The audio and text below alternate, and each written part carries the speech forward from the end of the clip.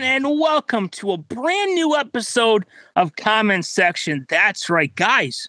We made it. It's the end of 2023. That's right. Year 4 of this decade has or come is it to year a close. 4? Wait a second. Is it 3 or 4? No, I'm just kidding. It's one I'm to making think a about. joke about how we started recording this and then had a technical issue and made a joke about how...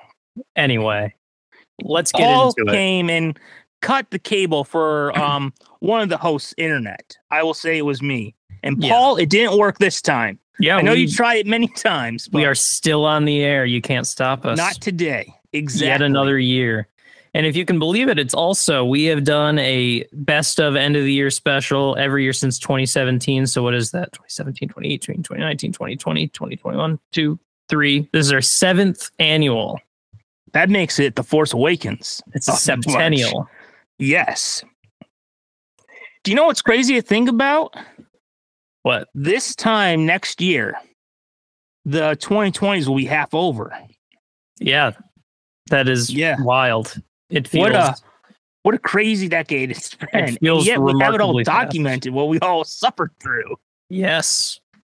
Yeah, we couldn't we weren't able to document all of the 2010s, so we're going to have to do that for the 2020s, which we at the beginning said it would be like the roaring 20s. We were so optimistic. And you know what? That's what happens when you go in with optimism. You got to be like MJ in Spider-Man No Way Home. If you expect disappointment, you won't be disappointed. That's right. And I've had to learn that many times. Yeah, but there is some optimism to be had because there is still lots of great art being made, which is the reason why we do these celebratory episodes. Dare I say this year may be better than last year? Oh, yes. I definitely like my list more. A lot more than the one I had last year. Yes, this year, especially with movies and TV and video games, it is a way better year than last year in terms of content. So, so shall we get started? This is, of course, our best of 2023 spectacular, the last episodes of Comment Section in each year. And this time we're going to talk about the best TV, the best video games. I've got some best albums, and I don't know. Do you have any other things that I missed? No, I think you pretty much covered everything. Okay, because then the big finale, we're gonna end with our best movies of 2023. Oh yes. Let's see what we think about the things we saw this year. All right. So you have, how long is your list for shows? Because I was trying to come up with stuff about like, what was this year? Was it this year or did it come out another year? So I have 3. So it took me a while, 5. But I found 5. Yeah. Okay. So I guess we can start with your first 2 and then we'll jump back and forth. Sure. Okay. Starting out our lists. We should say we're counting up to number 1. Yes, my number 5 favorite TV thing, and basically the way I count this is like any TV that, in my case, all premiered in 2023. I guess it would be fine if it aired in part of 2023. That's fine, but in my case, they all premiered and ran. In 2022, or we're doing 2023. Yeah. It sounded like you said if it was like, well, I guess it still works. It's part of it. Oh yeah. Maybe I did misspeak. If it started in 2022 but still was airing in 2023. By the way, I've had this bad habit of thinking this a lot this year, that this year is 2024. There were many times I wrote down that, it's 2024. Yeah, but no, I was kind of living in the future. Now I get to experience it soon. That's right. I hope it lives up to the hype, but I'm a little scared.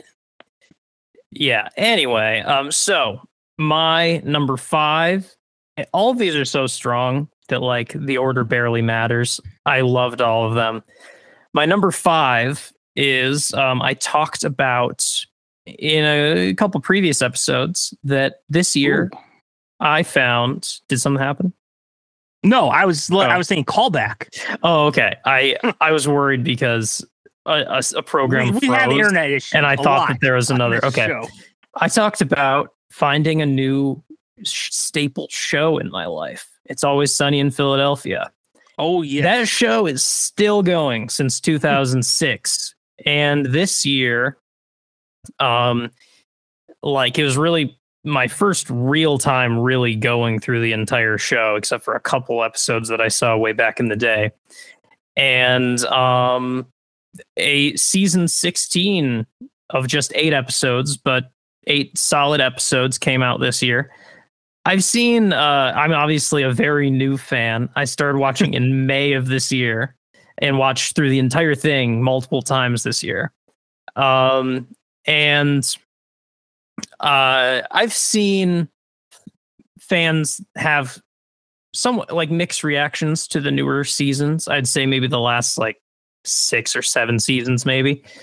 But I think that every single season has mostly great episodes. Like, my only issue with some of the later seasons is that there's occasionally a slight dud episode that's just not my favorite, and I don't go back and rewatch it all the time.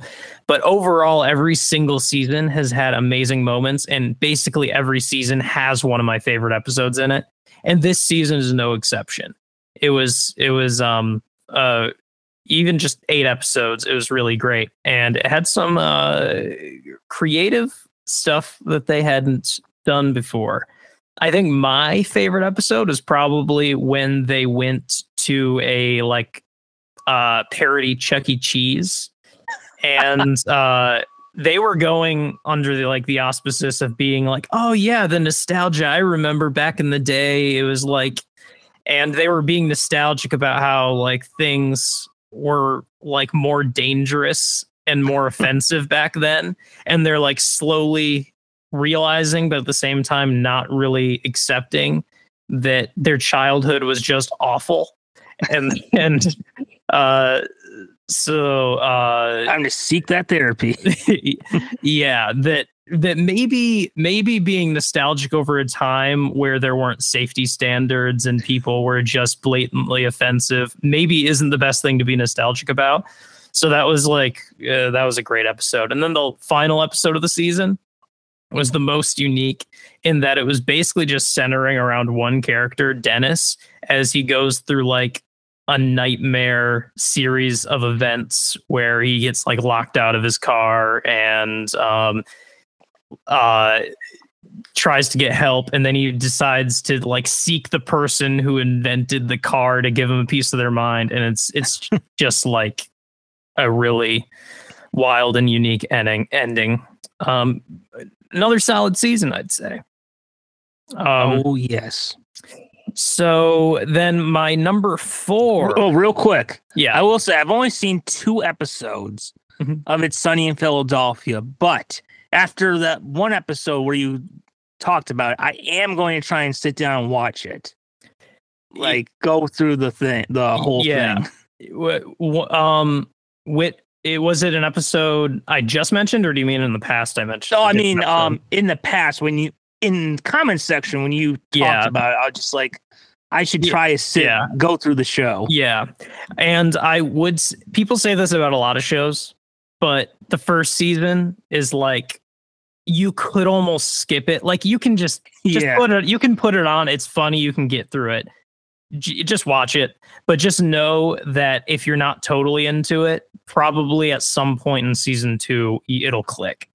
Yes, that's like how it is for almost all sitcoms. It's always the first season is not the best. Yeah, and season 2 is when they, get Danny DeVito's Frank on, and then I would say that it really shines in like 4, 5, 6, 7, 8. Like it's around there that it's at its best, I would say. And I think every season of the show is like 10 to 12 episodes tops. So it's not going to take that long. It's not like a 22 episode per season show. So yeah, I highly recommend it. And luckily it's almost all really good. So yes. Yeah, see, my number 4 is season 2 of a new show that last year, I think last year I basically said this was my favorite thing from this year. I think I have a guess of what this is. Yes, you might. It is Our Flag Means Death. Yes. So the only reason this is number 4 and not higher, because this is very quickly become one of my favorite shows, certainly one of my favorite airing right now, is because I've only watched the first episode so far. So I don't know what the whole season is going to be like yet, but I just peaked with that episode. Yeah. It just went down. I just want to simply shout out that the first episode was really good and that I love this show in general. So I have to put it in my top 5. I doubt I'll end up disliking it, but if for some reason I do, maybe these are like out. You are like setting yourself up right now to have to come back and be like, guys, yeah, I was wrong. Well, I could be, but that's why I feel like putting it at the bottom of this list as sort of an like more than an honorable mention, but to say that like I'm excited for where it's going. I wanted to at least do that. So that is my number 5 and 4. Oh, and yeah, Our Flag Means Death ended on like a big cliffhanger, and I was a little worried, like, you know, is this too big of a cliffhanger? Is the dynamic going to change too much?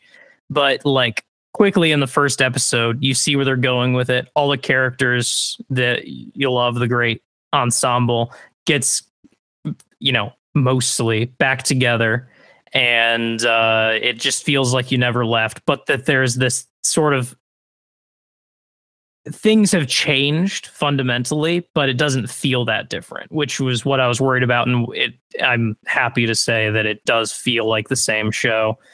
And yeah, the cliffhanger that they ended last season on just made it more exciting to go into season 2. So off to a good start. Oh, yes. And that's it. So what is your number 3, is it? Well, yes. My number 3 is something that's been a bit of a mixed bag. But when it works, just like it really works. Mm-hmm. So this year was the final season of The Flash. CW's The Flash, bringing the Arrowverse as we know it to a close. And there was a lot of anticipation, like, oh my God. Like, for me, this was the superhero franchise of the 2010s. Like, you know, as much as I loved Ben Affleck's Batman, as much as I love Chris Evans's Captain America, you'd see them like once a year or something, or a couple times a year, depending on how much you rewatch them. But like Stephen Amell's Green Arrow, Grant Gustin's Flash, I would see them every week. So, you know, you feel more connected with them that way. Also, the Arrowverse was definitely a much better franchise than the DCEU. So there's that. So this season went in just like, okay, Eric Wallace has not been the best showrunner. And clearly it peaked with Crisis on Infinite Earths, because that's when the golden age kind of ended. But how are they going to wrap it up? And there are some episodes that are quite bad. There was one I just watched that was really awful. But there were like a few episodes that I was just like, please make this work. Please make this work. And boy, did those episodes feel like the golden age again. Nice. And I would say, like, they had this season 2 of their best episodes of the whole show. Nice. So this was a series, unlike most shows where the series finale is the most important for a final season. This one didn't. This one, the most important one, was the final crossover between Green Arrow and The Flash. And to put it in context, the last crossover they did was Crisis on Infinite Earths. And I really did not like that crossover.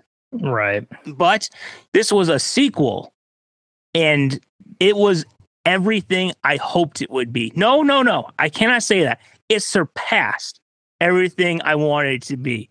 Nice. One last crossover, because you got to remember, every year, those Arrow and Flash crossovers were up there with the Simpsons Treehouse of Horror as my most anticipated TV moments of the year. And then watching it again, I was like, oh my God, yes. And they actually took what I thought was a pretty awful series finale of Arrow, and they didn't like retcon it, but they gave it a little more context. We're like, oh, okay. And then this episode, the episode with Green Arrow this season was like a true proper finale to Arrow. So like, once you see that, you're like, all right, they gave Green Arrow a satisfying ending. Nice. And the other thing was the finale. So the series finale I watched the night it aired before I watched most of the other season, because I didn't want it spoiled for me. And while the series finales, it's all right. But the last scene was just like everything I ever wanted. It was like the perfect way to end the Flash show. That's amazing. And I remember watching the series finale being like, well, I mean, the final scene's great. And the finale's all right. It's not the finale I wanted, but whatever. Mm-hmm. But then I caught up. And the fourth to last episode, that was what I wanted for the series finale. So in a way, I did get... You still got it, yeah. Yes, I still got the series finale I always wanted. I just had to wait a couple episodes for the actual final scene I always wanted. But yeah, overall, a bit of a mixed bag. But the stuff I wanted, the stuff I really had my heart set on, I walk away being like, all right, that's the way to end it. Very nice. Yes. It's good to hear, because I know that through this entire Arrowverse saga, since we've been talking about it the entire existence of this podcast, I have been present to hear those ups and downs. Oh, yes. Secondhand. Yes. So that's awesome. What a way to end ever talking about a new thing from that whole universe again. Oh, yes. 11 years. 11 years it went. Mm-hmm. All right. Let's see if this works now.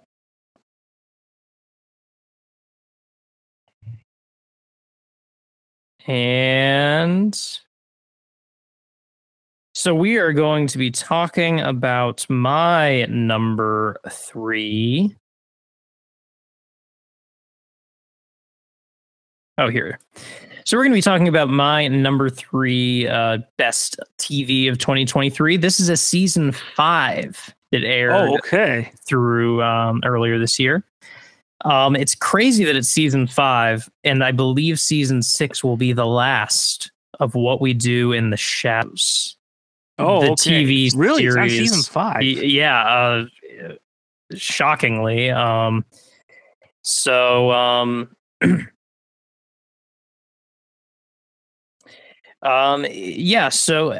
I've been talking about how great the show is since it started airing, and there's something that happened this year though. After this season aired, like in prep for it, I rewatched the whole thing, and then after it aired, I rewatched the whole thing again, including this season, and it clicked for me more as like a mainstay in my like live action comedy rewatching that I do. It kind of solidified itself more with this season, because the full arc of where the show is going is just becoming so satisfying. And I love it. I think season 5 might be one of the best, genuinely. It had a lot of my favorite episodes in it. It would be hard for me to pick just a favorite season, but I think part of the reason it feels so surprising that it's already on season 5 is because the consistency is absurd. Like every season feels like the same quality. There's no like jarring, like even some shows will like you'll notice in later seasons, I noticed in The Office, later seasons are really saturated and colorful, whereas the early seasons are really like dull looking, which was on purpose. Especially season 1. Yeah. This show, I like it. Not to say that it all feels the same in a negative way, but there's a good level of consistency in the quality of the comedy and the character building and the story. And I think season 6, if I'm right, that it seems like it's probably going to be the last season. It seems like a perfect place to stop it because, it's probably got a good 10 episodes more in it. And really excited to see what's next. Oh, yes. I almost stopped the recording when I meant to stop screen sharing. We don't want that. Yeah. Okay. That was mine. What We Do in the Shadows, season 5. Oh, yes. Now, for me, my number 2 of the year. Whenever you hear that something you love, something you put on a pedestal is going to be remade or rebooted, you're both excited and a little bit nervous because you're like, ooh, what are they going to do? Especially when you find out there are going to be some changes, including one very, very big, significant change. So, but when it's time to watch it, you got to put that all to the side and just hope that it's good. And boy, I've seen 3 episodes so far, and I have to say it's great. And I think it's one of the best written animated shows on TV right now. And that is Tiny Toons Looniversity. Nice. That's right. We have this year the return of Buster Bunny, Babs Bunny, Plucky Duck, and Hampton J. Pig. Also, the best version of what is the bird's name? Sweetie Pie? Is that it?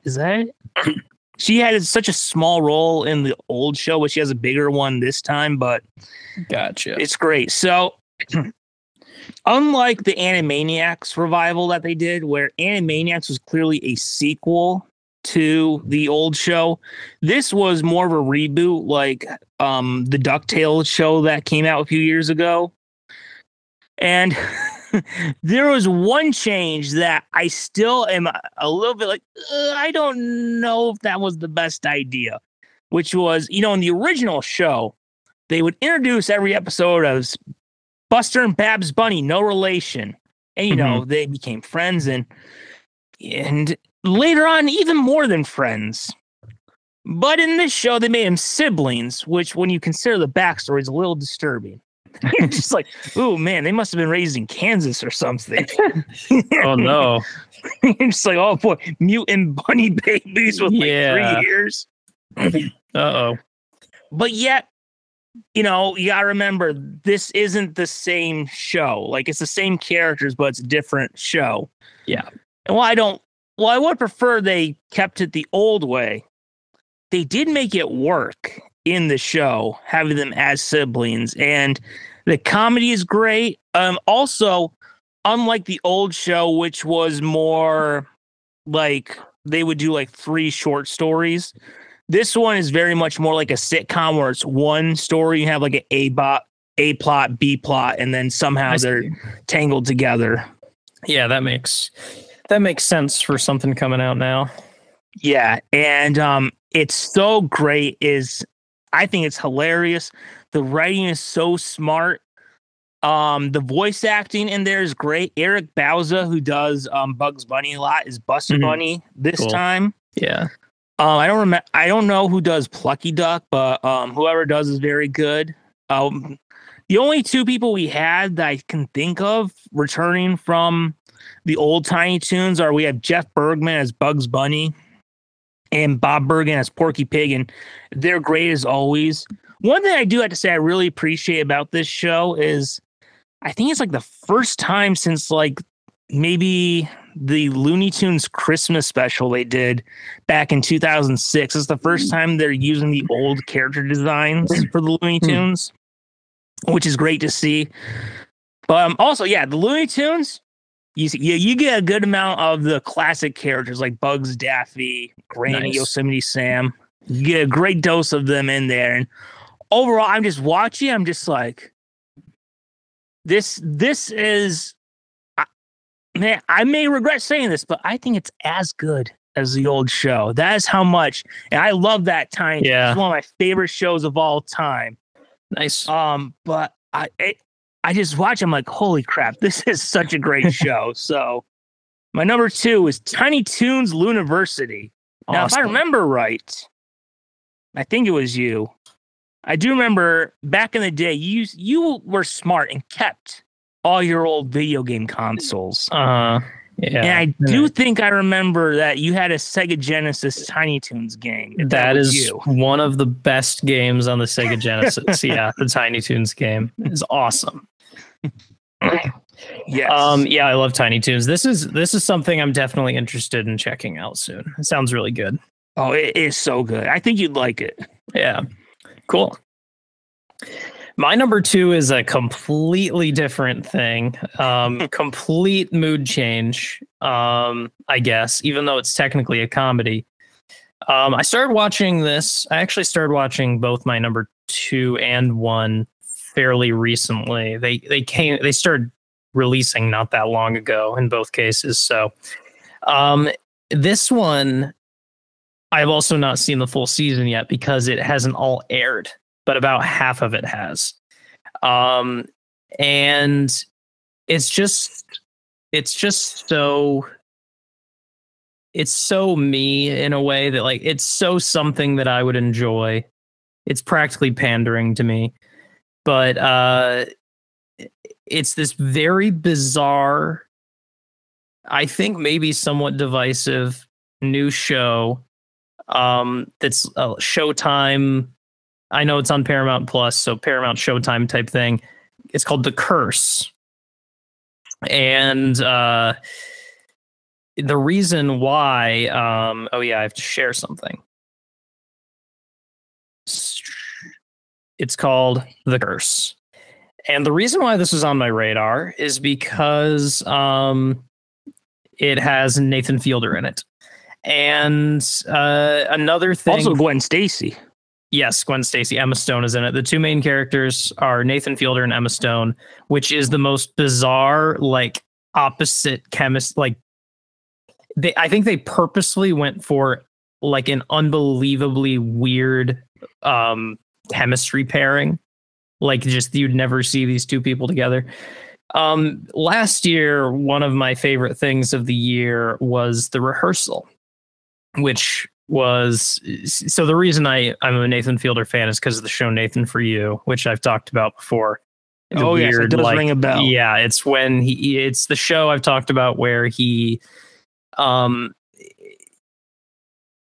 truthfully borderline pranks small businesses in the form of, like, doing what feels like this reality show, like undercover boss type show, where he's like, I went to business school and I'm going to help this small business succeed with my skills and follow them through the process. But everything that he suggests is totally insane, and the people are too nice to, like, combat it. So he usually just ends up doing the insane thing. And Nathan For You is one of my favorite shows of all time.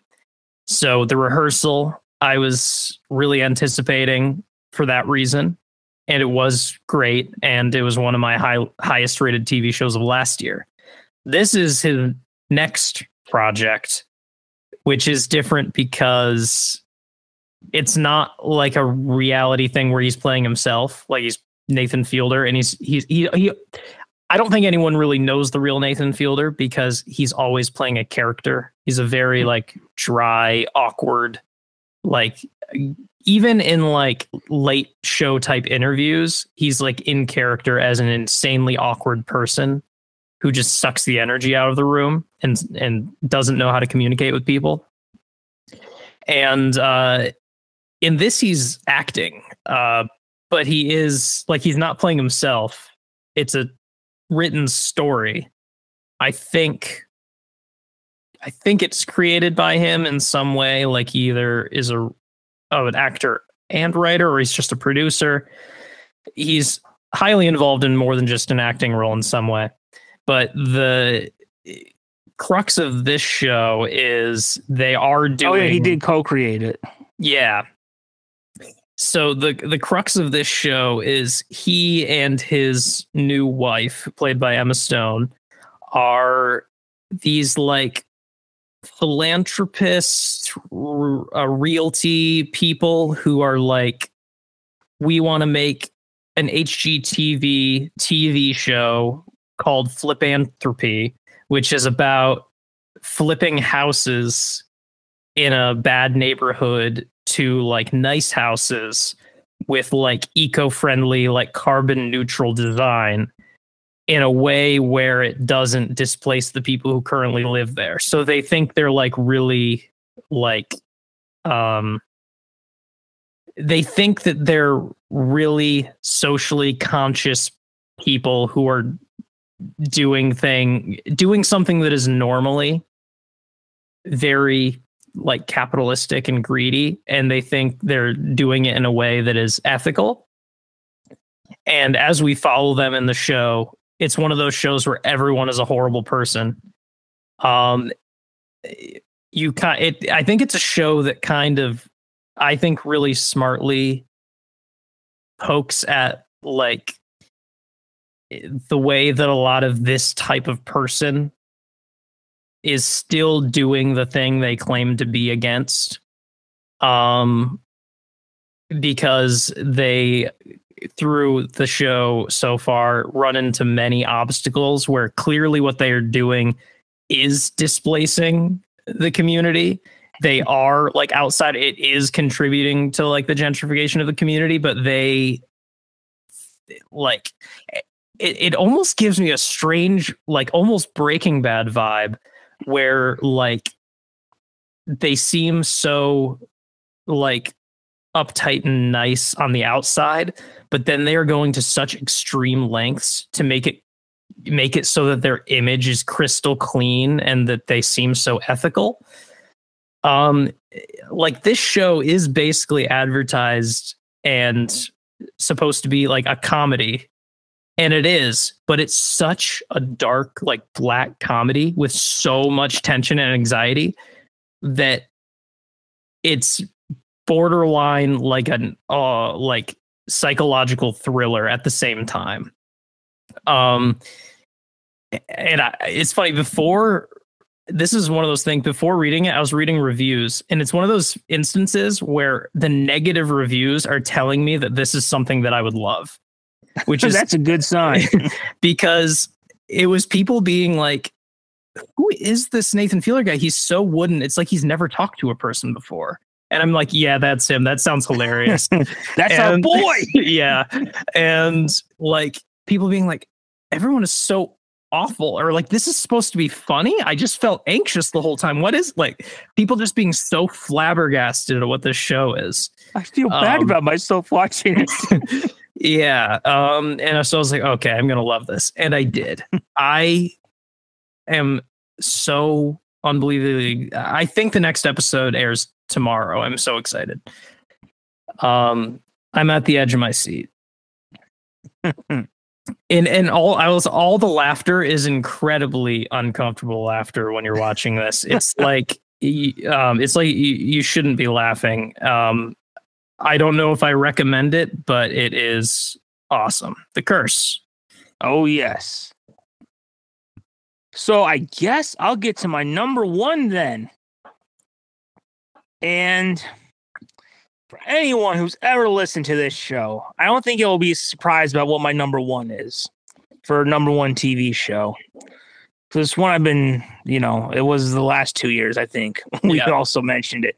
Mm-hmm. So, we've been lucky the past 23 years with the superhero genre. Starting with X-Men, Spider-Man, and also on television we had Smallville and Arrow, Flash, Gotham. And, this decade, the superhero genre has been struggling a bit, but we have had some strong ones. Spider-Man No Way Home, I think, is the best superhero movie we've had this decade so far. But for me, what is the best superhero adaptation this decade? It's just hands down above the rest. Like, as much as I like a lot of stuff that's come out this decade, like, it's not even close. Superman Lois for me is the best superhero adaptation this decade. And, you know, we still have 6 years left of this decade. I don't think that will change. Yeah. It just, this show is, with Smallville, it is the gold standard of superhero shows. It just, every time I watch it, I'm just on the edge of my seat being like, oh. And like, there was an episode where he didn't even wear the suit. Now, years ago, I'd be like, no, I had Smallville. I want him in that costume. Yeah. And yet, the episode ended, and it didn't even matter just because I was so just like, oh, the whole time. Yeah. And now, I've said before how much I love the first 2 seasons.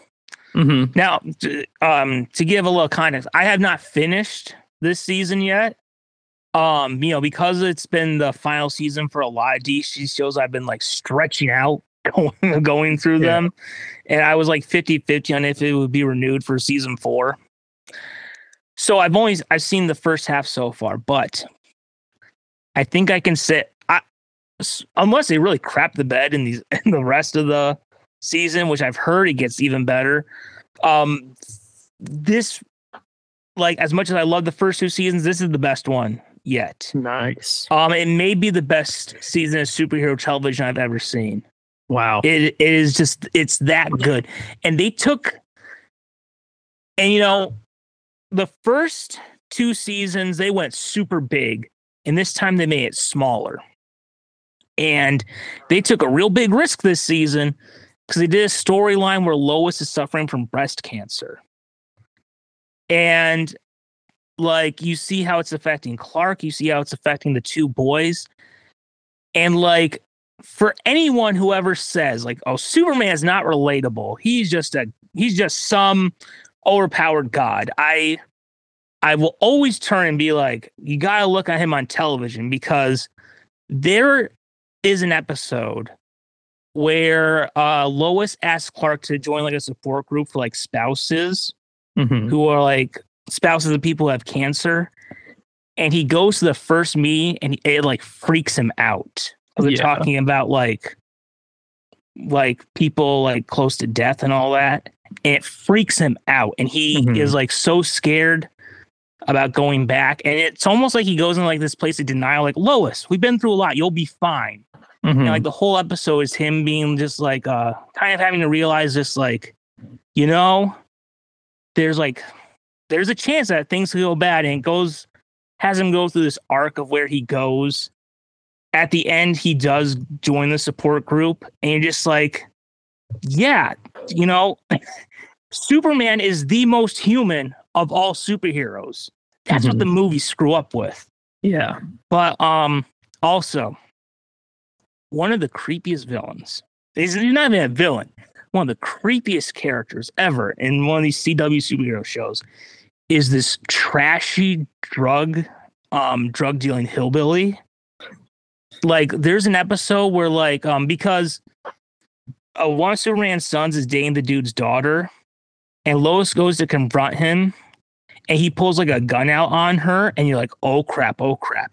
And then you see, when Clark finds out that this dude pulled a gun out on Lois, he goes full Batman mode. Oh my gosh. As Clark Kent, where like he goes to like this diner that like everyone goes to, kind of like how they have the Talon in Smallville. Yeah. And Lana's ex-husband Kyle is there, and he goes like, Kent, you okay? And he goes, nope. And it kind of recreates that moment from Superman 2, where there's this dude who like is being a jerk, and like Clark kind of like stands up to him and puts him in his place. Yeah. And you see Clark go full Batman mode, and you're like, oh crap, you do not mess. Like, Superman, he can be friendly and all that, but Clark Kent, when you make him mad, wow. And then he goes like, and then just when he goes like, oh, is he full Batman mode now? He goes to like all like the customers like, sorry about the disturbance after the dude like runs away. And you're just like, oh my God, that was awesome. And they gone small this year. There's this great villain, Bruno Mannheim, and he has like the best character. He has the best villain motivation like that you could possibly have, where he sees himself as a good guy. And it's just like it was such a different season from the first two, but it just works so well. Superman Lois. I mean, superhero television, Superman is the gold standard with Smallville and now this. So yeah, that's number one. That sounds like a really bold season. And yeah, from what I've seen, definitely an awesome show. So glad to hear it's even improved. Yes, I've watched it. And I will say, like, most of the Arrowverse, I'll probably just never watch. I like, this is the one where it sold me on it. So anyway, you're number one. Now it's time for my number one. Oh, yes. Here we go. The grand reveal. Yes. My number one is something animated. Oh. And like I said, also, it came out fairly recently. Oh, my God. Is it Velma? I knew it. No. So excited. I did not watch that. Mystery Inc. would be so much better if it wasn't for that stupid dog. Yeah. Just like, let's get rid of the mysteries. Let's get rid of anything. We just want 4 teenagers complaining and moaning about how life sucks. Yeah. You know, this is why I don't usually have negative lists, is because I don't watch things like that.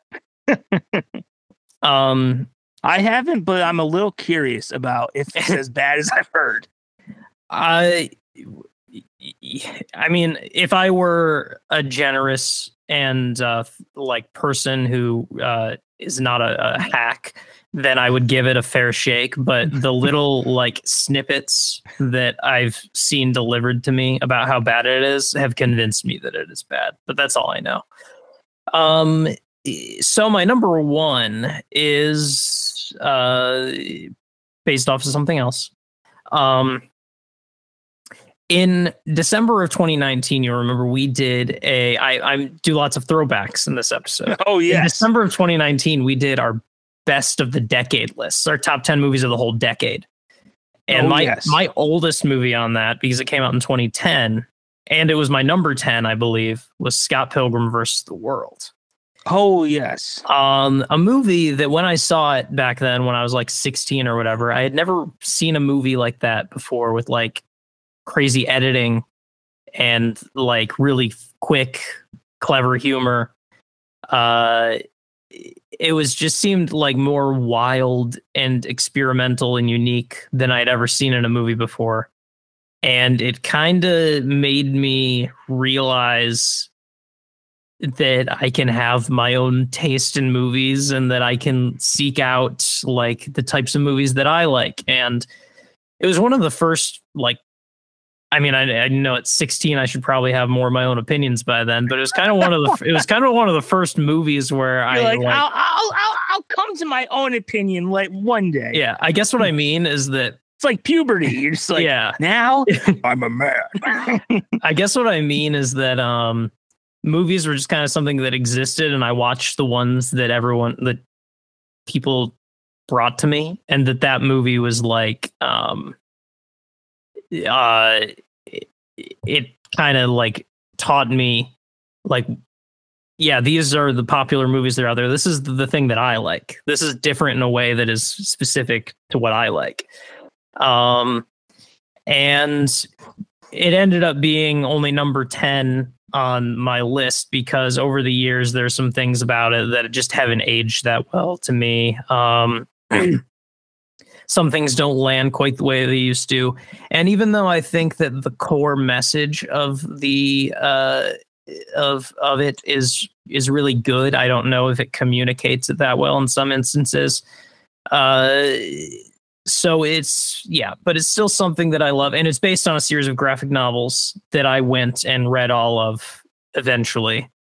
And I think that also shaped and made it go lower on that list too, because there are lots of great things about the characters that I didn't totally see in that. So I mostly see Scott Pilgrim versus the World as amazing filmmaking and really good. Like, if you're a fan of those graphic novels, it's like a quick, like very accurate recreation of a lot of that.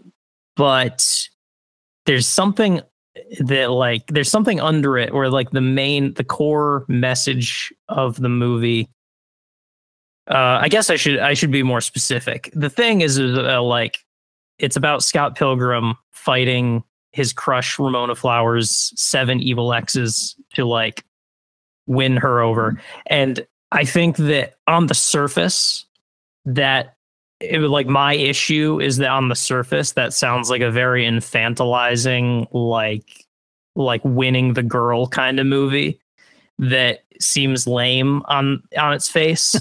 But like, what it digs more into in the graphic novels, and Brian Lee O'Malley, the writer, the intent behind it, and I think the intent behind the movie that just wasn't communicated well enough, is that Scott Pilgrim is a crummy guy who thinks he can win over a girl, and like Manic Pixie Dream Girl like creates this image of what this girl is in his head that kind of, dehumanizes her. And I think that that's more the message of the movie, is like viewing other people as like objects to be won, or like you as the main character who like can get whatever he wants as long as you like fight everyone for it. I think that feels like more the main message of the movie. And it's not communicated as well. But I still love the movie. And it's one of my favorite movies of all time.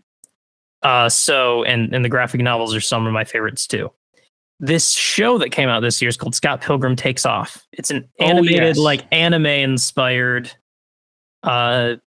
version of Scott Pilgrim, where the styles of the characters, the art style is basically exactly like it is in the graphic novel, but it's animated. And yeah, like I said, in many ways, anime inspired. I purposely didn't look into it much when I saw the promotionals, but I knew I was going to watch it right away. And I was really excited. And I thought I saw the entire original cast was back. Every single person, even big names like Chris Evans, who was in the movie, came back just to voice that character. Everyone was back. So they clearly really respected their time on that movie. I thought it was going to be just an animated version of the graphic novels, and therefore follow the graphic novels, follow the movie basically, because the movie was very accurate to the graphic novels. I thought it was just an animated version. Did the movie cover all the graphic novels, or just like the first one? In an abridged way, yes, it did. All of them. Which, like, it wasn't even really that abridged either. There's just a few little extra character details that were missing. The show I thought was like, okay, they're going to extend it to like 6-7 episodes or whatever to more closely match the graphic novels. Part of me wonders if the marketing was supposed to make you think that. Anyway, it wasn't that at all. It wasn't that at all. The first episode, I shouldn't even, I want people to watch this. I shouldn't spoil it too much, but the first episode fully makes you think it's going to be, it is the like first chapter to a T. And then something happens at the end that's just a total twist. And the whole second episode, I was like, wait a second, this show isn't just an adaptation of the graphic novels. And I was almost having a hard time focusing, like, wait a second. This isn't what I expected. No, give it a chance. Give it a chance. And I'm sure it's good. By the end,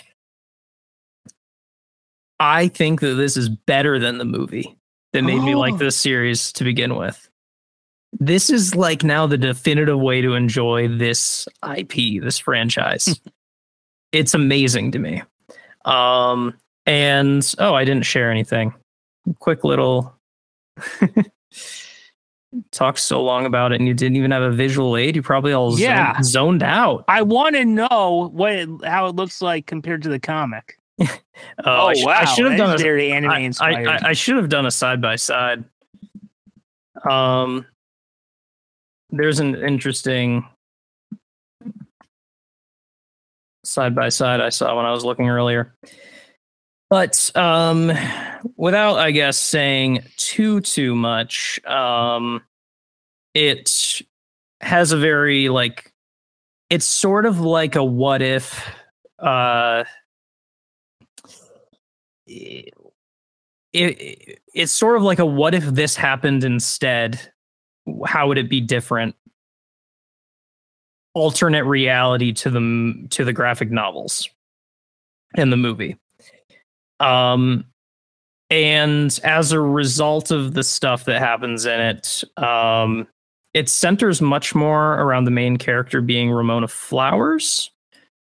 Here's another side by side of a scene from the movie versus the show in the first episode.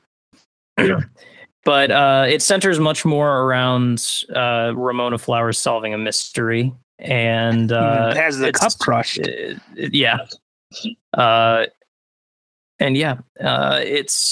really good. And it I think part of the reason why is because it does give a lot of the side characters more time to shine. And I liked a lot of those characters, and the graphic novels kind of highlighted them more. And some other supplemental materials, I think there may have been other editions. I don't even remember at this point, but I'm pretty sure that some of the lore I know about this series isn't just the graphic novels. And I don't know why I know it anymore. But some of that was explored in this series. And so as a result, it feels like a more complete exploration of all these awesome characters. All right. So that's Scott Pilgrim Takes Off. I don't know if it's gonna have another season or anything. Did it do all the graphic novel, or? Well, it didn't even attempt. Well, I mean, it completed a story. My only imagining if there was another season is maybe they do something more similar to the graphic novels, or maybe they do what happens after this version of reality. I don't know, but it's 7 episodes and it's good. Doesn't necessarily need to be more. Very good alternate adaptation. That's my number 1. Oh yes, our top shows of 2023. Yes, but that's just our top TV. That's right. We have more to cover here too. Let's go to another category of some. What other stuff do you have to bring up? Are you mostly at just movies now, or do you have other? Yeah, I have just movies now. Okay. I tried to think of games, but the only game I have yet to play a game from this decade yet. Yeah, a lot of catch up to do. Yeah. So I've played a lot of good video games this year, and dare I say, out of all these categories, video games is the one where I think 2023 stands out as an unbelievably good year for art, content, whatever. Because it has genuinely some of the best games I've ever played in my entire life have come out this year. Wow. Bold words. And we'll get into it, but number 1 and 2 are especially. I guess a quick honorable mention I have on here is Cities Skylines 2. It's kind of unfinished at the current state, but I've still played a lot of hours of it this year. It has a lot of haters, it's I think a negative review on Steam right now because of how it was kind of released unfinished, which I get why people would be upset about that, but at the state it's in, it feels like a really awesome beta. Oh, just to make sure, are these all PC games or? No, it varies. Oh, okay. That one is a PC game. This next unfinished too. No, the other ones are all finished. Oh, okay. Very finished, I would say. The next one is a Nintendo Switch game. And one theme about this year across the board is the year of Mario. Oh, it is. Lots of Mario stuff this year. My number 5 best video game of the year is the incredible Super Mario Brothers Wonder, which is that elephant version? Yes, it's the first like 2D Mario, which is, you know, how Mario started out in a long time. It's the classic format of going level to level on the overworld, getting upgrades, side scrolling. And there are a couple of new power-ups in this that are really unique and weird. One is the elephant, where you turn into elephant, you can suck up water and shoot water out of your snout. Is that like if you get the mushroom or whatever? Yeah, it's instead of the mushroom or like the fire flower, they've added the elephant one and this other one where you shoot bubbles and then you can hop on the bubbles. That's my favorite one. I think this is one of the best 2D Mario games, and I've typically been more of a fan of 3D Mario games like Mario 64 and Mario Sunshine in my life. Like those are more what I grew up with. So I'm not one to talk because I didn't grow up with like the original Mario as much, though I've played it. Isn't he a spin-off character from Donkey Kong? Yeah, technically the first appearance of Mario was the like plumber protagonist in the game Donkey Kong, which technically in the lore is, I believe, Donkey Kong's grandpa or his dad or something. Like now we know, like when someone says Donkey Kong, they're usually talking about the Donkey Kong with the tie that says DK on it. Yeah. And is in like the Mario movie and stuff. That Donkey Kong is technically like his grandson or something. I think because they didn't want the hero Donkey Kong to be the bad guy. Oh, yes. So now that's Cranky Kong. Cranky Kong is the Donkey Kong from the game Donkey Kong. Bitter like old 1983 or whatever. Bitter old ape. Yeah. Anyway, Super Mario Brothers Wonder is one of the, I mean, it's just one of the best Mario games, I think, and one of the reasons to get a Switch, in my opinion. It is one of the most, and I think part of the reason it's so good on the Wii and the Wii U and stuff, there were like solid 2D Mario games, but they weren't creative or they didn't experiment or like try anything super new. It was kind of just like a lot of the same stuff from the previous games, but with like more pseudo 3D graphics to make it look updated. They didn't really try anything super unique and crazy. And this has like musical stages where you're hopping in rhythm and like these weird power-ups that I mentioned. Every level has this wonder flower, which is that blue flower there, where something completely absurd happens. It's hard to explain unless you play it, but it's far and away one of the most creative and unique Mario games that justifies, like, they're not just churning out another 2D Mario game because they know people will buy that. It's really, really creative. So that also brings me neatly into my number 4, which is another Mario game. Wow. Because, yeah, lots of Mario stuff came out this year. There are going to be people just like, will you shut up and stop showing us your Nintendo check? Sell out. If Nintendo paid me, I wouldn't be doing this podcast. Just kidding. I probably would. And people are just like, well, we know what your number 1 movie of the year is going to be. Well, we'll see. Maybe it is. So I could really go either way. Part of me. So here's the weird thing about this, putting this higher than Mario Wonder. This is the Super Mario RPG remake.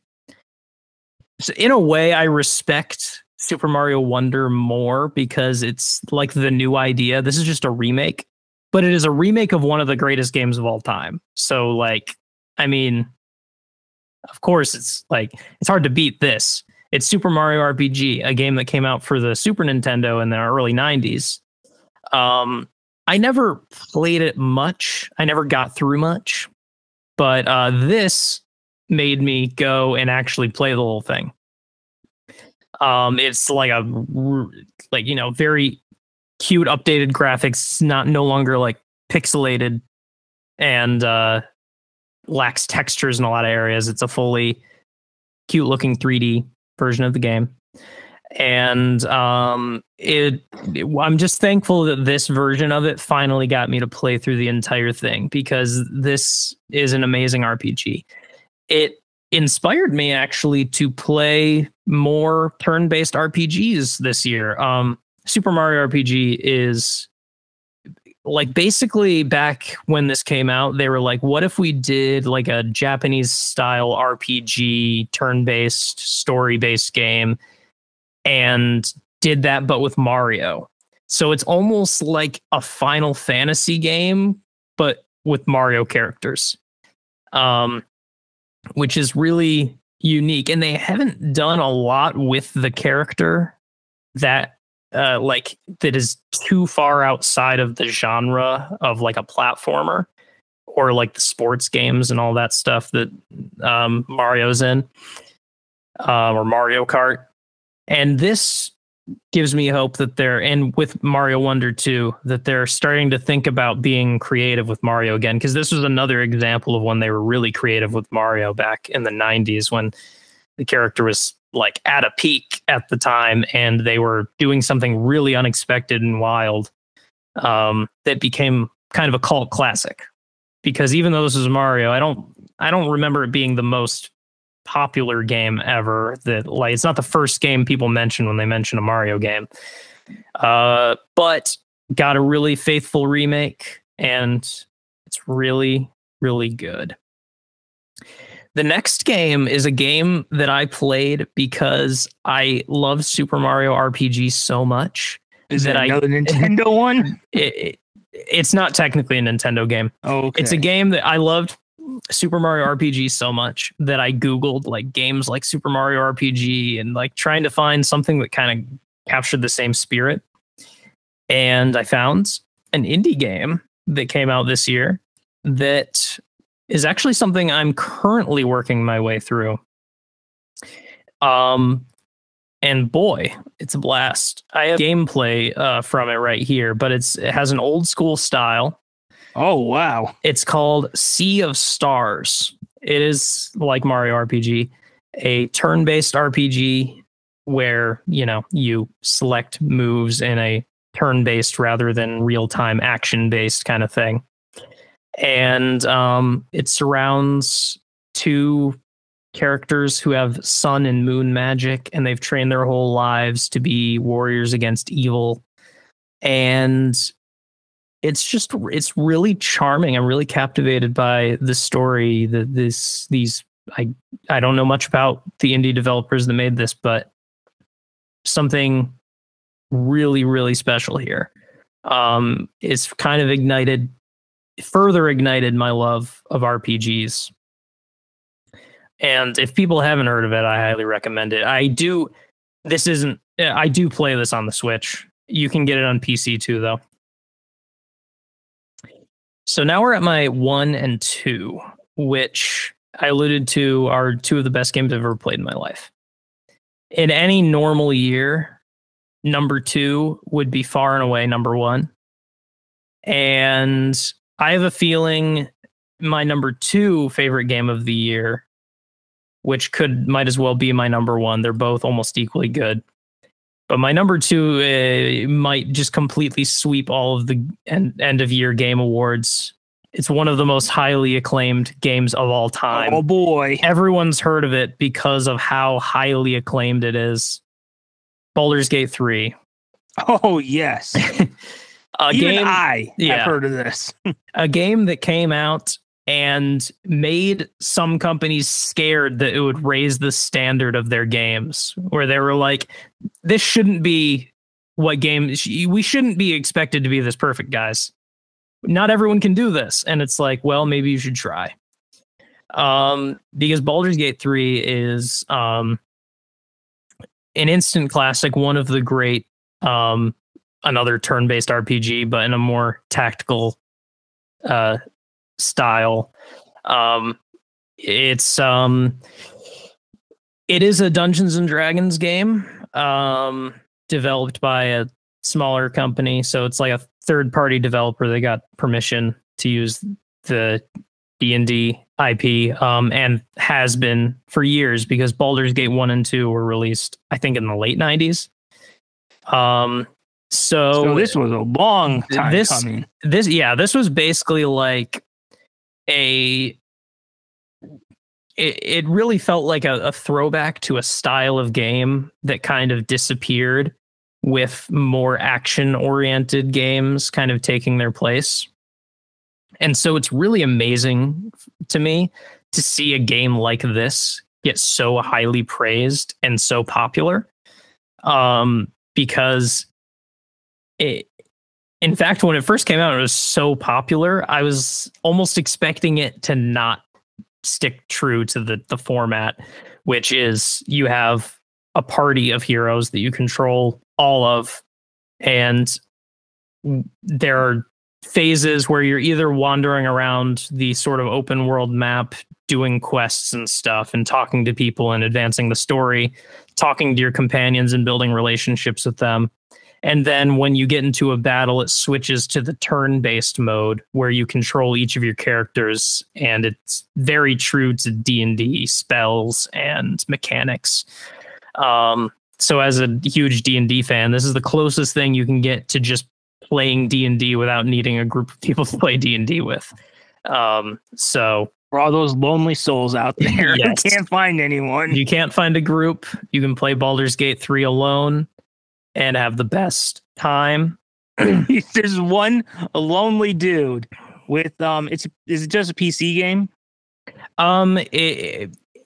It feels like a PC. You can get it for PS5 and Xbox One Series S, whatever. There's one person playing it, on their PS5, and it gets choked and be like, so this is what it's like to not be alone for once. Yeah. You can, instead of developing a relationship with real people, you can develop a relationship with Karlach. Oh, yes. This game has very detailed romance storylines where you can talk to a character. So one big thing amongst fans of this game is asking which character you romanced when you're in it. For me, it was Shadowheart, a divisive character. I love Shadowheart. This game is excellent. I'm ashamed to say I haven't beat it yet, but that's because I put in 250 hours and I'm still not I'm just doing stuff. I haven't actually beaten it yet. Couldn't recommend that more. It's straight up one of the greatest games I've ever played in my entire life. And I do not say that lightly. I say really big hyperbole stuff. But I want to stress that, since it's only number 2, that it's one of the greatest games I have ever played in my entire life. And that's my number 2 game of the year. Now number 1 better be good. Number 1 better not be some disappointment. Like Tonka Truck 360. Farm Simulator. Gosh, look at me. I'm building something.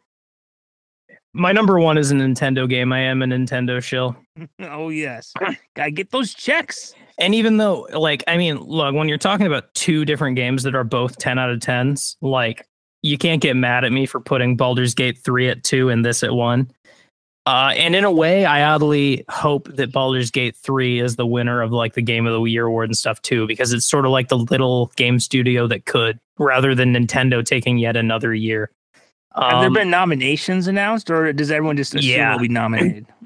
The nominations came out very recently, and Baldur's Gate 3 and this are both nominated for Game of the Year. Oh, okay. This is, Zelda Tears of the Kingdom. There it is, The Legend of Zelda. That's right. This is my favorite game franchise of all time. And typically over the last, couple decades of my life, if you were to come up to me and be like, hey, what's your favorite video game? I would say Legend of Zelda Wind Waker, which was for the GameCube. And so, yeah, I'm obviously a big Zelda fan. So this was my most anticipated game of the year. I make everyone upset and be like, hey, look, there's Zelda on crouching down, looking over the world. You know, it's not. I know that's like the cliche gamer thing to get mad at, but it's okay. That is Link, hero of time. Zelda is the princess. Though Zelda is usually the heart and soul of each story, so I think it's fitting that it's named after her. So Zelda is still a main character who keeps popping up. It wasn't just one and done. Oh yeah. The games always in some way center around what Link is doing and what Zelda is doing. Zelda is just rarely a playable character. But she's usually the near main secondary character,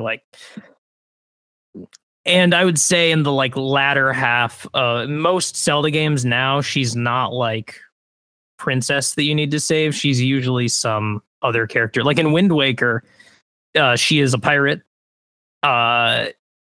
who you don't realize is Zelda until halfway through the game, because she's like living a different life as a pirate, and she's like the captain of the crew that you're on.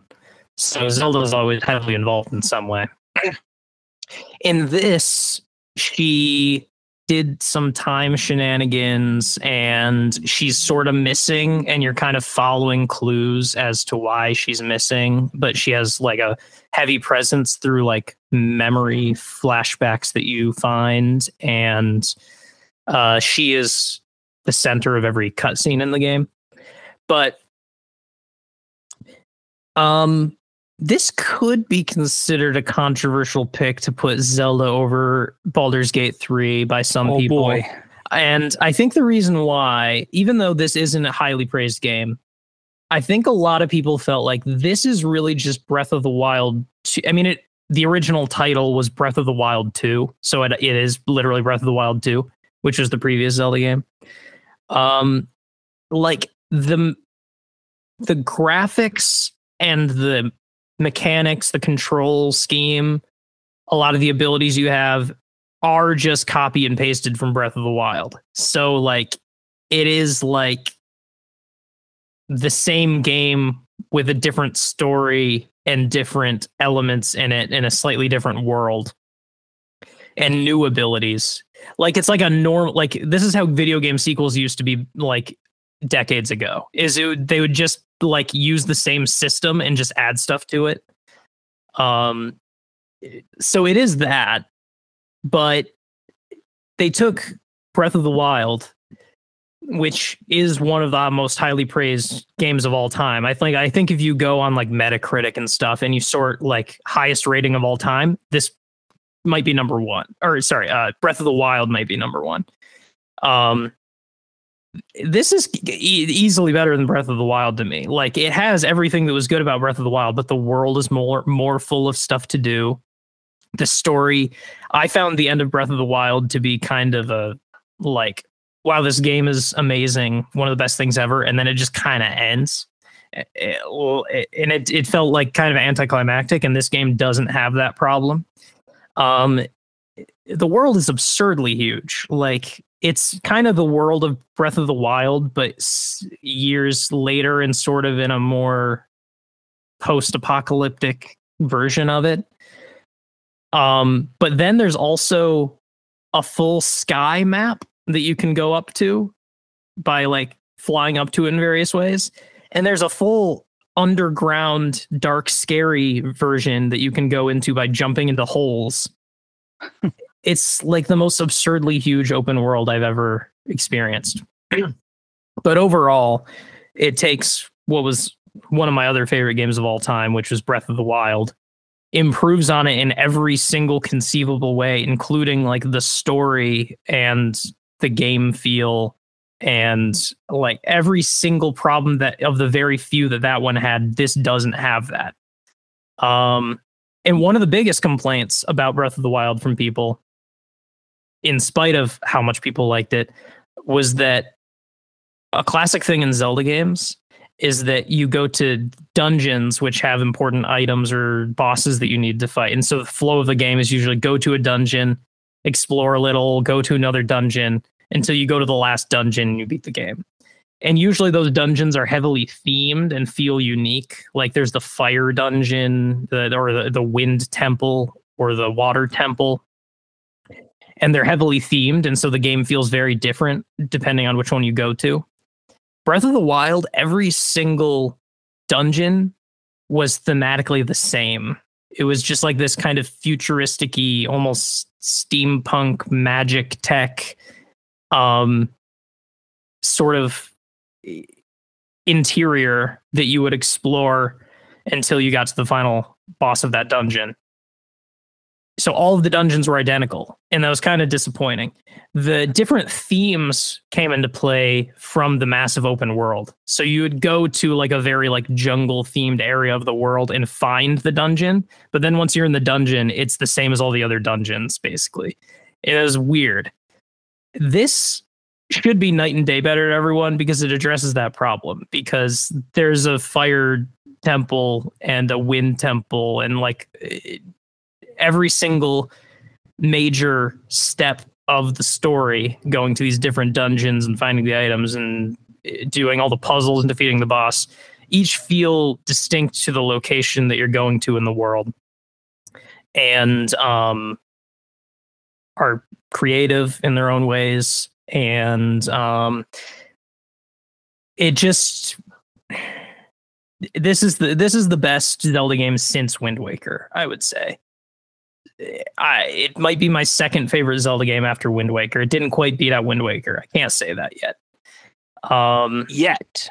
Yeah, I mean, I'm gonna play this more and more, and who knows how I'll feel in 10 years. But man, just I just didn't want it to end. I truly played this until I was like, at this point, I'm just walking around. I don't have anything else I can do.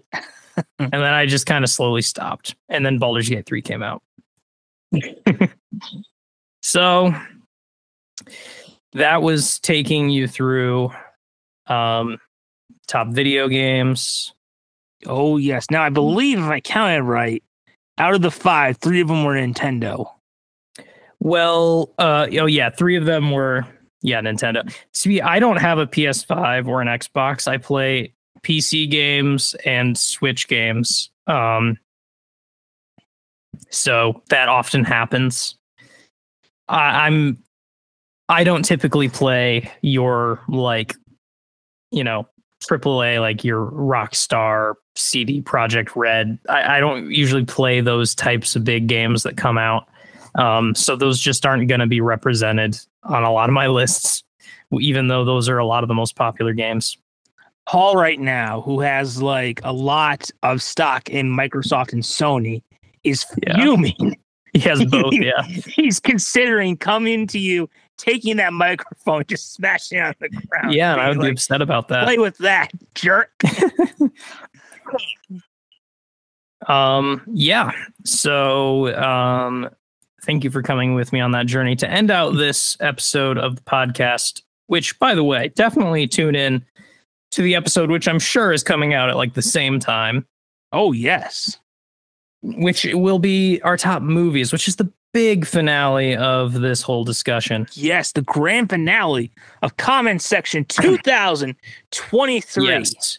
But before we get to that, and I'd like to do this more quickly than I did last year. By the way, did you notice how I was going through like the stuff we did? Boy, did we kind of drop the ball with unwanted answers this year. We had way more comment sections. Yeah, we didn't do a lot. Hopefully that changes. We will make sure that we will make sure to try to beat out comment section. Yeah, have unwanted answers be a comment section. I mean, who knows, because the strikes, like more stuff is getting delayed now. So and most of the strikes are done, but that means that things are gonna like only just start being made. Yeah, so. Like we weren't like not getting stuff during the strikes, but next year we'll feel more like the repercussions of the strikes. Yeah, and I think Unwanted Answers is something that can be done. We don't need to. It doesn't rely on anything going on in the world. Oh no, it just kind of exists and will just pop up. Yeah. So, every year, my first foray into making lists, which I love to do to this day, was making top 10 album lists every year, which I've done since 2013. It's my 10th year doing it. Oh, yes. Which, by the way, I was almost thinking, we'll see. You'll definitely see whether this ends up happening when it doesn't happen. But I was kind of thinking about doing what an introduction. I was kind of thinking about doing I've done these top 10 albums list for 10 years. I wonder if I went through and picked what my 10 favorite albums were from those top 10 lists. So different from my top 10 albums of the last 10 years. It's my top 10 albums of the top 10 lists, which would be interesting because there are a lot of albums that I didn't discover till later that aren't on there, so they wouldn't be represented in the list. And there's some albums that I don't like anymore from earlier on in the lists. So it's like my taste has never changed. Again. Yeah. Anyway, let me double check that I'm doing this all right. There could be changes by the time I post this because I kind of scrambled to put it in an order before this. And typically I post fancy graphics to just kind of put on my graphic design portfolio Instagram. Yes. Which is at TJDDOTART. We love letters. Yeah, in this podcast. This is a preview to that list, which in a way you're kind of the letters version numbers guy. Yeah, I love letters. Remember and such. I worked at a library for 5 years. That is true. Love letters, and I much preferred stocking the non-Dewey Decimal System things. It was a pain to stock. The worst. Absolute worst thing to reshelve at the library was children's nonfiction. All the books are so thin and you can't even see the number on the side because it wraps around. It's nightmare. So yeah, adult fiction is the easiest thing. And yeah, that's just letters, just last names.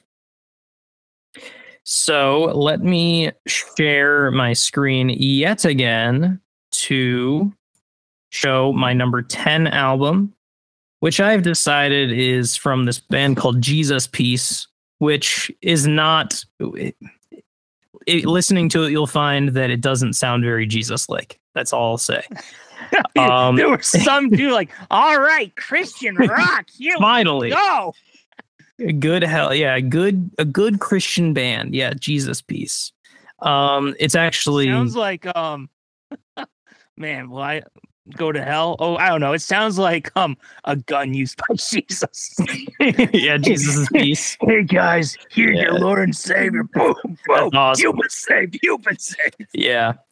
No, this is the angels are crying on the cover. Yeah, they are. It's sad. And their wings look like they're melting. This is a very aggressive, kind of punkish, hardcore, metalcore kind of album. That's kind of just the stuff I was into this year. There's a higher representation of heavier music this year. This was a solid album. It was consistent. Not my absolute favorite of the year. Didn't beat out their first album. Very anticipated because their first album. Oh, is it there? Yeah, I think it's their first album. Is very, very good. So I was happy. So the album's so unknown, right? Yeah. So the album is So Unknown by Jesus Piece. Next, similar genre. This is like a hardcore punk kind of metal-ish album. A Year of the Knife. This is a band. It's like trying to read cursive right now. Yeah, this is one of those bands where you can't read it. Yeah, you can barely read the band name because it's so jagged looking. Album cover done by a very prolific metal and punk album artist, by the way. Wish I remembered the name. Same artist who did a lot of Pig Destroyer albums. So Year of the Knife had quite a year. Well, quite a couple years.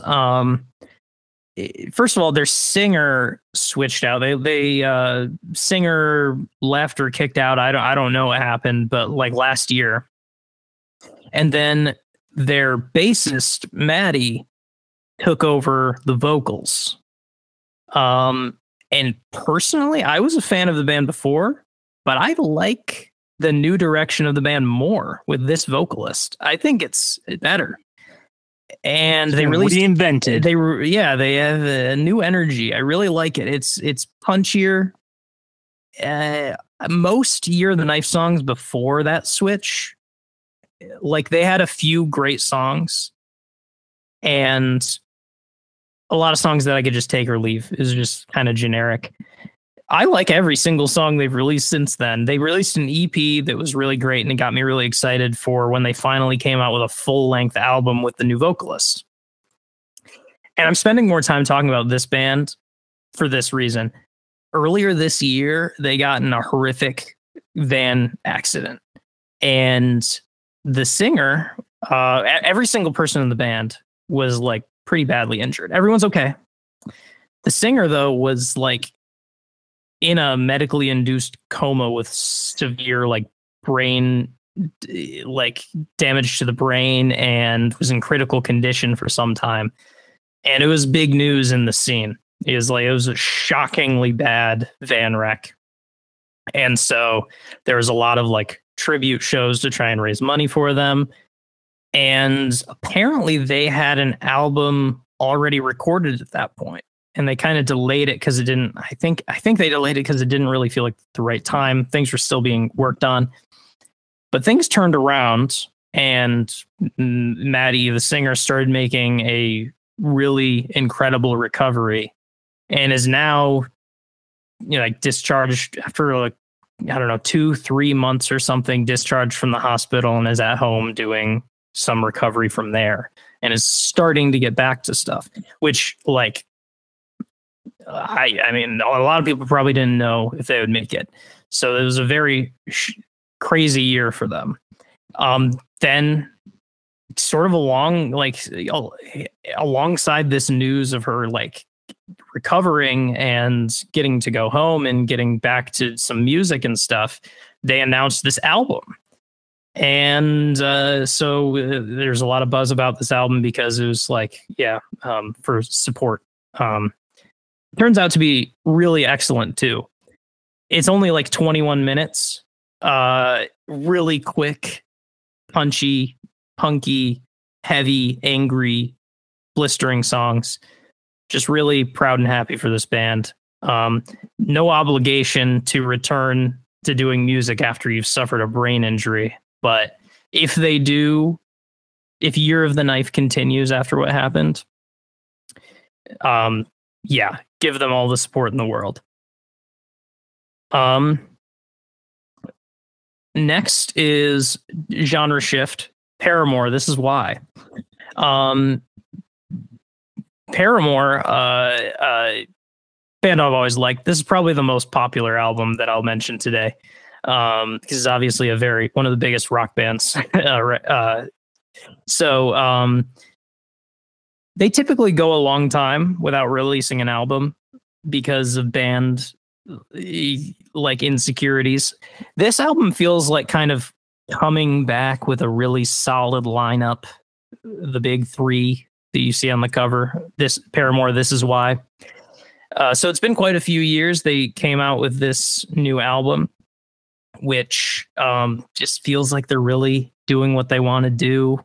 They're simultaneously not worrying about like just doing what the fans want and just churning something out the fans want, but simultaneously like not doing like, I guess, just soulless pop or whatever. I think it's a really creative rock album. It came out in like January, so it was one of the first albums where I was like, okay, this is I don't know what the other 9 are gonna be. This is gonna be somewhere in the top 10. Really catchy, great stuff. What's my number 7? 100 gecs. 100 gecs album called 10,000 gecs. What is a gec? That's for you to decide. This is some mysteries don't need to be solved. Yeah, this is a bizarre album, but if anyone does know the band, they are an acquired taste to say the least. Don't even know what to call it. Like electro pop with some kind of heavy, almost nu metalish elements. They've sort of like been known as hyper pop as well, which is like a genre that has just started to exist recently.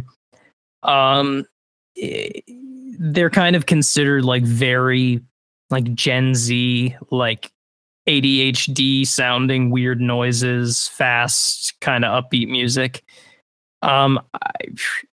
This is the first album that sold me on them, though. It's really creative and experimental and just wild noises on this thing.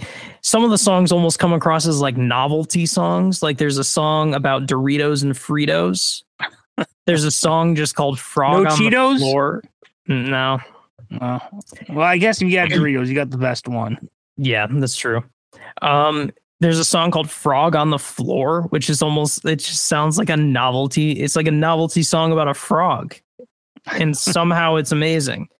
There's like ska elements on this album. It's just so creative. And I think for a lot of people, they'd be like, this is trash. What am I listening to?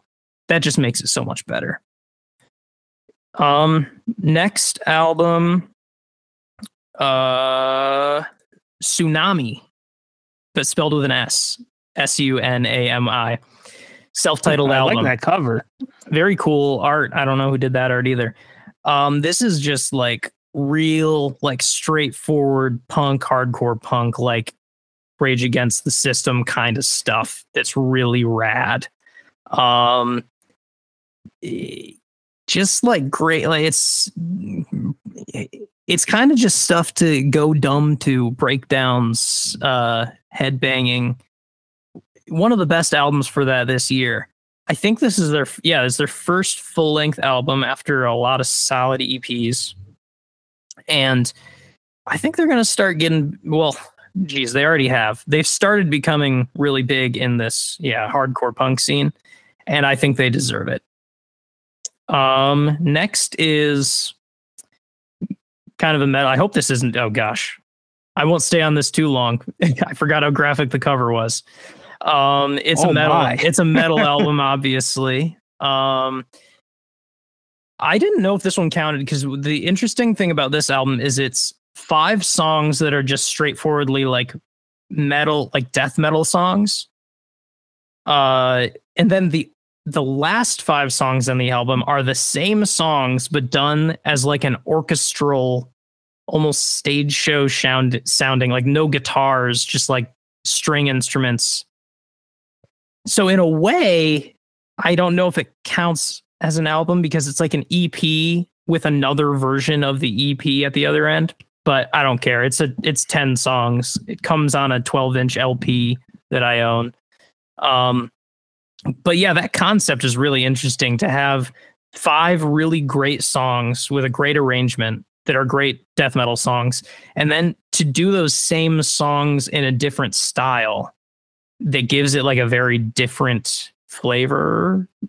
It's really creative. It's one of the best things this band has done, I think. Though I will say I like the just death metal versions better than the like orchestral versions, but it's really interesting to hear them done that way. This is Portrayal of Guilt, Devil Music, which is what it sounds like. This is another Satan crazy. Rocks out hard to that. Yeah, this is another crazy album cover too. Probably this could be my favorite album cover of the year. This is artist called Jeff Rosenstock. Album Hell Mode. I guess he's kind of pop punk, power pop kind of punk artist who I've been a fan of for many years and has found his place on many of my top 10 lists. This is my number 4 because it's again really solid, like fun, introspective, outrospective, if that's a word. It's analyzing what's going on in the world. Some of it feels like maybe kind of written during COVID, like despair about the world and being afraid of the outside kind of stuff, but also healing from those feelings. This will be on a lot of people's top albums list because it is one of Jeff Rosenstock's best. That's Hell Mode. The next one is from a band called the Acacia Strain, who I've been a fan of since I was in high school, like a sophomore in high school, when I first started getting into heavy music. And for a while, they were a guilty pleasure because they just make kind of stupid breakdown music for headbanging to, like I said in that earlier one. But I think that I started realizing that there's something deeper and more to respect there, and they've become one of my favorite bands. So this is one of my most anticipated albums of the year, the Acacia Strain, Step Into the Light. They have like a more raw, grimier, less produced sound that was really interesting for them. And this is like a really fast, like 20-something minute album. The thing that's really cool, and this is why it was very difficult for me to put this on this list. The same day, incidentally, the same day that Zelda Tears of the Kingdom came out, so it was a big day for me. May 12th, they released this album, but then they also on the same day released an entire another album by surprise. Oh, wow. So they released Step Into the Light, and then they released Failure Will Follow. And so it's kind of a double album. And I didn't know what to do. I was like, I don't want to put two entries of the same band on the list. That goes against my typical rule, but it's also never really come up before because it's rare that a band releases two albums in one year. So you can put either one here if you want. They're about equally good, but I would say this is where I'm putting Step Into the Light more than anything, because that's the one that's most true to their sound, and I've listened to it way more. But Failure Will Follow is also a fantastic album where they do a doom metal type thing. It's just 3 songs, but each one is like over 15 minutes long. It's really creative. I've said for years that I thought that they should do a more doom approach to their music. So here's a band that's been around for a long time that did something really creative and, took a risk. And I really appreciate that. I think it's one of their best albums, honestly. Step Into the Light and Failure Will, both a couple of their best albums. Big Two. Oh, I knew for a long time that these top 2 would be, probably in my top 2. So my number 2 album of the year is a collab album. This is, I guess, my only hip hop album on this list. It is a collab between JPEG Mafia and Danny Brown. Called Scaring the Hose. And well, wait, what was it? It's called Scaring the Hose. And this album has a lot of like tongue in cheek. That means he's holding Santa hostage. Yeah, right? Exactly. This is just an album where they just decide to get together and collab on just creative, just off the wall, absurd beats, absurd verses, absurd quotable, like one-liner lyrics. Just a really, really great example of experimental hip hop. Which the name of the album kind of comes from, like, this is like not music that you just play around anyone because it's so experimental and weird. You can't just like vibe to it. It like demands your attention and has this very noisy, loud, all over the place. Some of the beats are like, how are they rapping over that So if you're driving grandma to the airport, maybe don't play this on the ride. That is right. Don't play my favorite song off of it, Garbage Pail Kids, which has the most absurd hip hop beat I think I've ever heard. But it also goes so hard. It's just something you have to hear to believe. It's so wild. And a great example of what this album has to offer. But my number one album, in a way, came as no surprise. But at first, I was trying to be cautious because it's one of my favorite bands. And they actually had released an EP shortly before that I wasn't like that into. And so I was like, I don't know if the album is going to be good. I expected to like it, but I don't know if I expected it to like it as much as my number one. But it is easily my number one this year. Hot Mulligan. Why Would I Watch? Oh, it's one of those Viewmaster things. Yes. And wait, it's on my wall right now. So this is like basically one of the new up and coming kind of emo bands, a genre that's not really around much anymore, but it's one of the bands that people are kind of respecting from that genre that is kind of enlivening it a bit. Actually, their second album, which was called You'll Be Fine, was my number one album of 2020. So they've come back and they have another one of my favorite albums. And they've taken another number one spot on one of my lists with Why Would I Watch? Oddly, like this is a common thing in music, but first few listens, I was kind of like, for some reason, I just didn't get it. And then it just started to all click. And I started seeing, what they were doing as even bolder than their last couple of full-length albums. They were, sticking true to their sound, but in a creative way. This is just a really meaningful album to me. I love the lyrics. They're from Michigan. They're from Lansing, actually. So they're Michigan boys. So got to support them for that. And this is a music scene that I was, heavily in and loved a lot of bands of. I would say they're similar to my favorite band of all time, The Wonder Years. And a lot of that style of music was kind of dying away. And this is kind of the comeback of that. And it has some of my favorite songs of the year and of the genre in it. I